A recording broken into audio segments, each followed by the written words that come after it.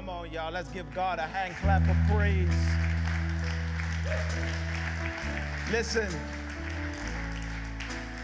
this is important. Now we got to put the scriptures to work. The scripture said, put on the garment of praise for the spirit of heaviness. And if your heart is heavy this morning, the scripture says we should praise him. Jesus is in the center of our pain. Jesus is in the center of my disappointment. Jesus is in the center of our confusion. So I'm going to ask you to do something a little different this morning because I need to do it. You can do it with me. It would help me. But this is the first time that when I left here on 6 months ago, the last words I had from this team, they prayed for me.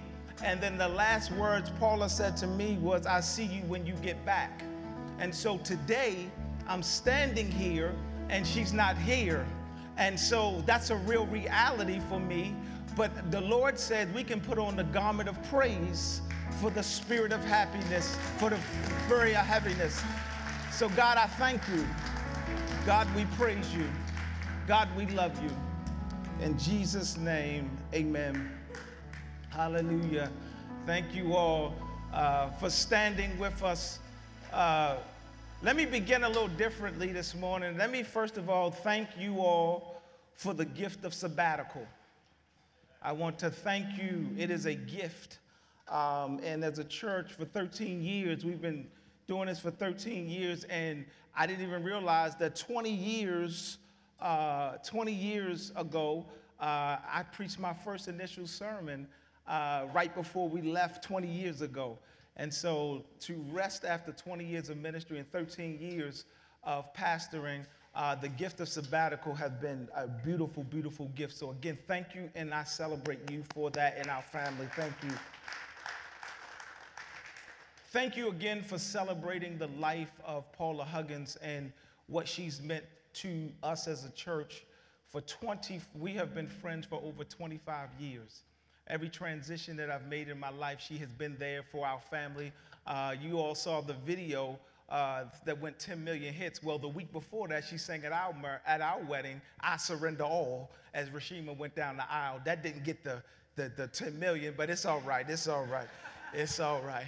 But it's the same videographer and everything, so it was interesting. So again, thank you all for showing up and celebrating her life, because she meant so much to us as a family. So thank you all so much. This week we begin a new series, and I'm excited to begin this new series entitled The Gospel at Work. And we will be looking at the book of Mark for 6 weeks. And we are going to look at how the gospel, the good news, is working. And more importantly, how we get this work to work in our own lives. So let's look at the passage this morning, Mark chapter 1, verses 16 through 20. This is the word of the Lord. As Jesus walked beside the Sea of Galilee, he saw Simon, his brother Andrew, casting a net into the lake, for they were fishermen. "Come, follow me," Jesus said. "I will send you out to fish for people." When he had gone a little further, he saw James, son of Zebedee, and his brother John in a boat preparing their net. Verse 20, without delay, he called them. They left their father Zebedee in the boat with the hired men and followed him. Let us pray. Father, we thank you so much for this time together. Thank you for the privilege and honor to worship together. God, you are the potter, we are the clay. Mold us, shape us, make us, break us to what you need us to be. Holy Spirit, we give you full authority.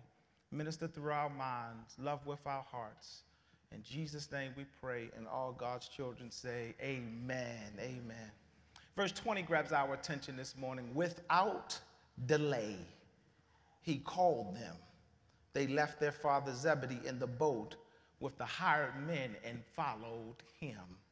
For the time that's mine this morning, just for a little while, I want to preach from this title, Moving Without Delay. Moving without delay.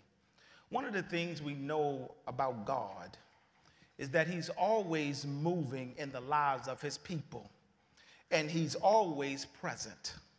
Regardless of what we are going through, God always has a move, and he's moving without delay.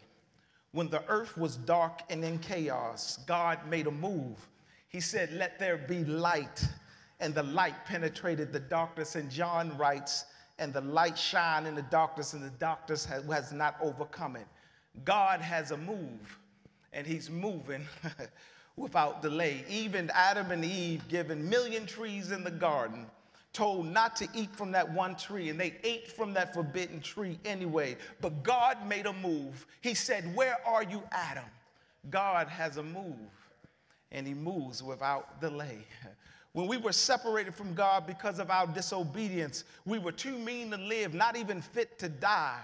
But John writes, "So God so loved the world that he gave his only begotten Son, so that whosoever believes in him shall not perish, but have everlasting life." God made a move, and he moved without delay. Listen, when we were sinners and we needed a Savior, God made a move, and he moved without delay. Well, the songwriter helps us best. He says, "He came from heaven to earth to show the way. From the earth to the cross, my debts he paid. From the cross to the grave, from the grave to the sky." That's why we do what?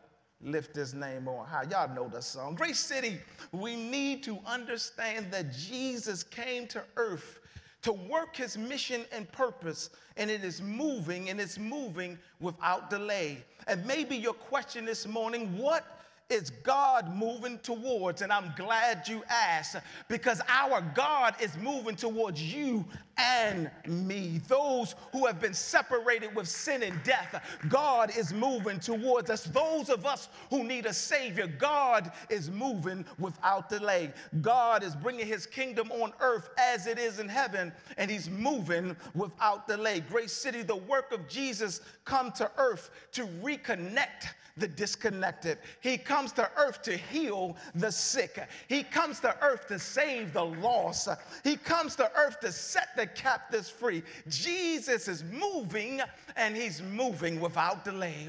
Well, here we are. Well, I love what the Apostle Paul says about Jesus' work. He says these words in Ephesians chapter 2, verse 14. He says, "For he himself is our peace, who made two groups one, and had destroyed the barriers, the dividing walls of our hostility, by setting aside in the flesh the law with its command, regulation. He purpose was to create in himself one new humanity out of two, thus making peace in one body, to reconcile both to God through the cross, by which he put to death hostility."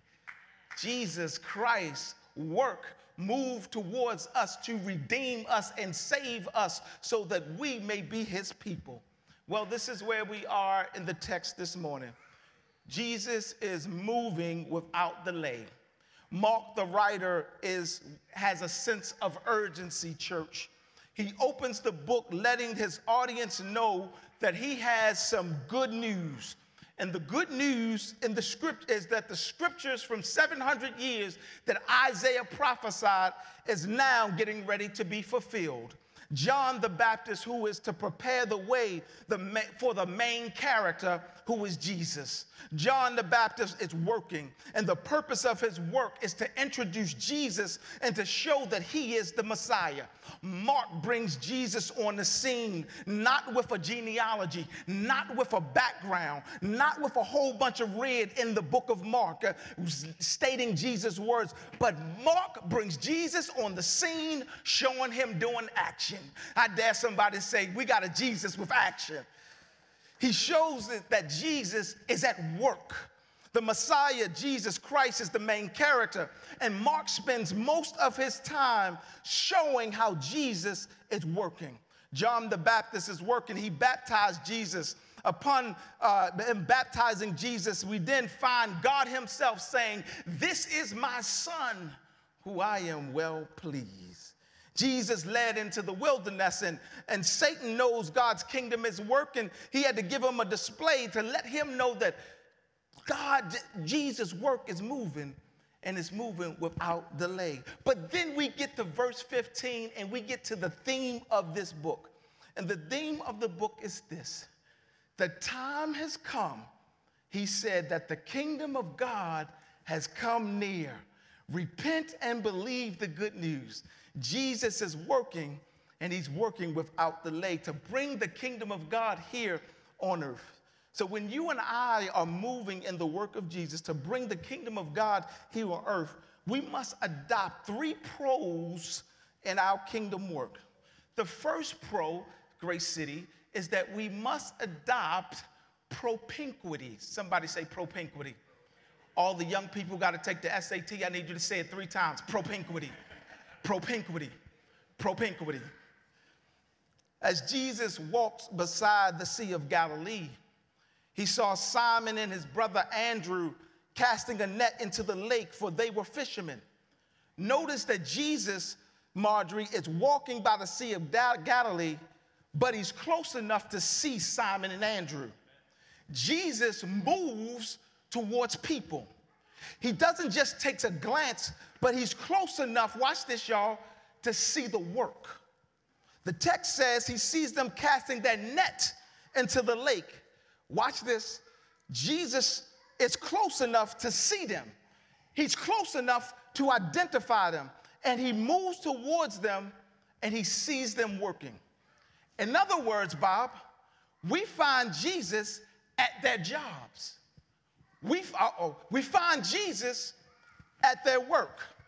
Propinquity means to come close or to come near.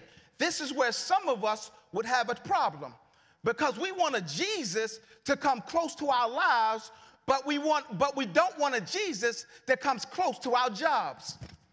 Propinquity is to come close. You can't have a Jesus at Grace City on Sunday and not bring Jesus to work on Monday. Jesus wants to do a work at your work. Oh, good God Almighty. Y'all didn't see that in the text, but I'm working. Jesus' work is to bring the kingdom of God here on earth and to redeem those who are lost, and even the devils on your job. Paul writes to the church at Rome, "For I am not ashamed of the gospel, because it has the power of God to bring salvation to everyone to believe." Listen, church, we cannot afford to take a Jesus here under this pavilion and not bring him to work. Listen, church, I need you to understand. Paul says, I am not ashamed of this gospel. Grace City, can I ask you a question? Could it be the reason we can't see Jesus working on our jobs is because we're too afraid to cast the net and draw people close to that? God wants you to draw close. He wants you to draw close to the pain. He wants you to draw close to the disappointment. He wants you to draw close to the hurt. He wants you to draw close to sin. Listen, Grace City, everybody has a body of water or an environment that God places you in with an opportunity for God's kingdom to spread on earth as it is in heaven. But the question is, will you cast your net in the water? Are you willing to draw those close to the work of Jesus? The word propinquity, here it is, the SAT word, means to draw close, to come near. So Jesus' works come close. It had the honor and privilege this week to lay to rest our dear sister Paula Huggins. But one of the things you constantly heard in her testimony, if you saw the celebration, is everywhere she worked, she was singing, she was teaching, she was serving. She always draw close. Jesus was with her when she worked at Grace City. Jesus was with her when she was teaching in Baltimore City Public School. Jesus was with her when she sang around the world. She always had Jesus up front and close so that she would cast her net and that someone would draw near to Christ. That's what she did for 8 years up here. She would cast a net and say, bring this Jesus along and bring him close to us. He calls us to move towards propinquity, to draw close, to come near. Grace City, I was so proud of you yesterday because you were in the community. And that was, you came near the pain, you came near the problems down in the Leaden Hall area where it's separation from one side to the other, but you went into the community to be the glue. Propinquity comes near. First thing I see is Jesus' work moves through propinquity. But the second thing I see is that Jesus' work works through a process. Somebody say process. Y'all don't like that word. Somebody, now this is for the grown folk. Did somebody say process? Listen to what he says. He says, come follow me, Jesus said, and I will send you out to fish for people. And at once they left their nets and followed him. Here we see Jesus in verse 70, come follow me and I will make you fishers of men. Jesus is working through a process. And oftentimes we think this process, and we've labeled this in Christendom as discipleship. We say he called us to be disciples, to be disciplers, or to do discipleship. Y'all get ready because I might need a handheld. Called us to do discipleship. But after diving into the Greek, it is not the classic discipleship, what we call discipleship. The word that he's using in his phrase here, Mark, is interesting. It means to be summoned to be a witness. The word actually, when you put this sentence together in the Greek, it means to be summoned to be a witness. So the discipleship, or this come follow me here, is an invitation or a summons to be a witness to Jesus' work. Now, Simon and Andrew are summoned to be a witness to Jesus' work, but if you ever gone to court or had to go to court before, you all know that you get summons. And to be summoned means I'm calling you in to testify on behalf of one or two things, the prosecution or the defense. Jesus summons Andrew and Simon to be a witness to his work. Now, stay with me. He calls them to be fisher of men, to go out, to come near, to draw near, but also he calls them into this process to be witness. But here it is. Fishermen is not just a New Testament concept.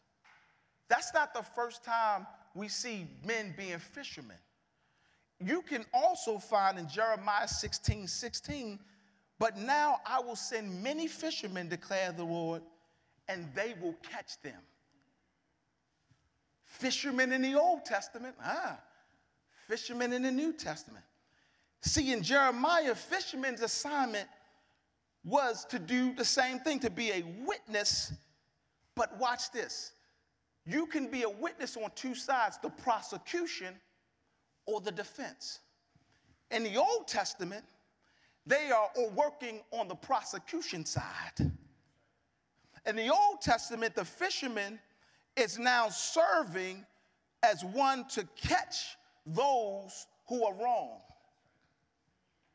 and to prosecute for their wrong, Jeremiah. They're serving as a witness to the man's wrong. But here we are at Mark. The fisherman is now serving on the defense side. Y'all don't know when to shout right there. I said the fisherman has moved from the prosecution to the defense. And when you work for the defense side, when he summons you, you are to give an account to what God has done right. Good God Almighty. Now, don't get it wrong. You were innocent. If we had to look at man, we would be prosecuted. But because of the work of Jesus and the work that he does, we can now give a witness to and testify to that he died on that cross to save our sins. And now we can say, I'm saved, I'm saved, I'm saved. The process, church, is that he calls us to be a witness. You are called by the words of your testimony. You are here to testify the work of Jesus. He calls them to come close, see his work and be a testimonial witness to who God and Jesus Christ is. The first thing I see is Jesus moves through propinquity. The second thing I see is that Jesus moves through the process. But here it is, the last thing, and I'll take my C. The third pro is Jesus moves for progress. Jesus moves for progress. At once they left their nets, followed him, and he had gone a little further. But he saw James, son of Zebedee, and his brother John in the boat preparing their net. And without delay, he called them. They left their father Zebedee in the boat with the hired men and followed him. Church, the progress is that Jesus' works moves forward by us being a follower of him. Simon and Andrew, James and John began to progress the kingdom by taking the work of the kingdom and becoming followers of that work.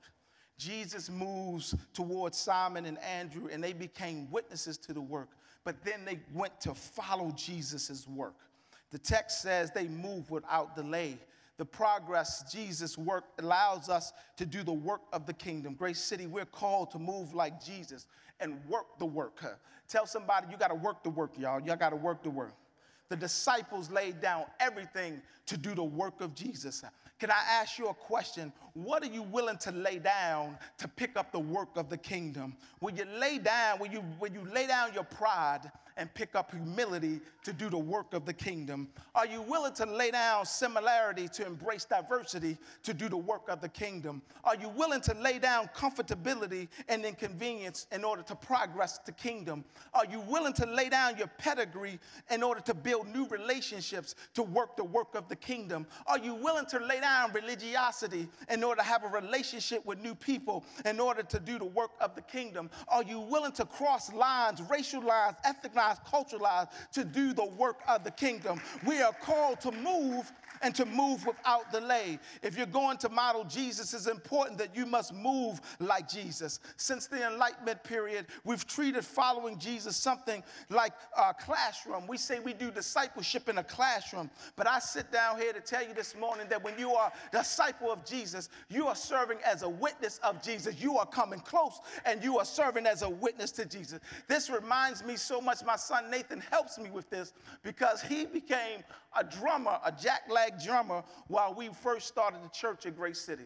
I remember when we were at the old church. What was that church, the Baptist church, y'all? What was that? It was Warren Avenue Baptist Church, yeah. And so Nathan was about this big, y'all. And we had a drummer by the name of Phil Davis. And Nathan, when he came to church, he would walk behind Phil Davis, and he would just go up on the thing with his little drumsticks. And everything Phil Davis was doing, Nathan was doing in the air. So he kept following Phil Davis. Every Sunday, he did this. And all of a sudden, we had church at 5 o'clock, and then about 6:30, we would eat dinner. And then one Sunday after church, we were listening to the drum playing, boom, bop, boom, dop, boom, dop. Nathan was gone. We said, Phil must be working on some things for Sunday. We go out there, it was Nathan playing the drums. And my point of this story is for you to understand that discipleship is not something fellowship is not something that's done in the classroom. But if we can get close to Jesus and we can begin to watch his hands and watch his feet, all of a sudden we will start to be what Jesus calls us to be. Yeah. Listen, Grace City, the best form of teaching is modeling. The best form of being who Jesus is modeling Jesus. Listen, church, propinquity calls us to come near Jesus Christ, Grace City. I know we're in a season of social distancing, but we need to understand that God has called us close. He came close to the woman at the well. He came close to a woman who got caught in adultery. He came close with a woman with an impure blood. He came close to the impure spirit. He came close to a man with leprosy. He came close to blind Bartimaeus. He came close to those who were separated, to those who were broken into, those who need a Savior. I come to tell you, church, we are called to come closer, but he also has a process. We are processed to witness the work of Jesus. We are witnesses to his grace. We are witnesses to his love. We are witnesses to his hope. We are witnesses to his peace. Do I have a witness in the room this morning? But not only are we witnesses, we are progress called to the work of Jesus. Can I talk about the progress of Jesus? He says to you and me, therefore, go make disciples of all nations, baptizing them in the name of the Father, and the name of the Son, and the name of the Holy Spirit. Grace City, we're called to work the work. Philippians put it this way: in your relationship with one another, have the same mindset of Christ, who being the very nature of God, didn't consider equality with God something to use to your own advantage, but he took on the nature of a servant. He died on a cross for you and for me. That's our Savior. We got to work the work, y'all, and we got to move without delay. Let us pray. Father, we thank you so much. We honor you. We thank you for this word this morning. We are called to move without delay. Life is too short.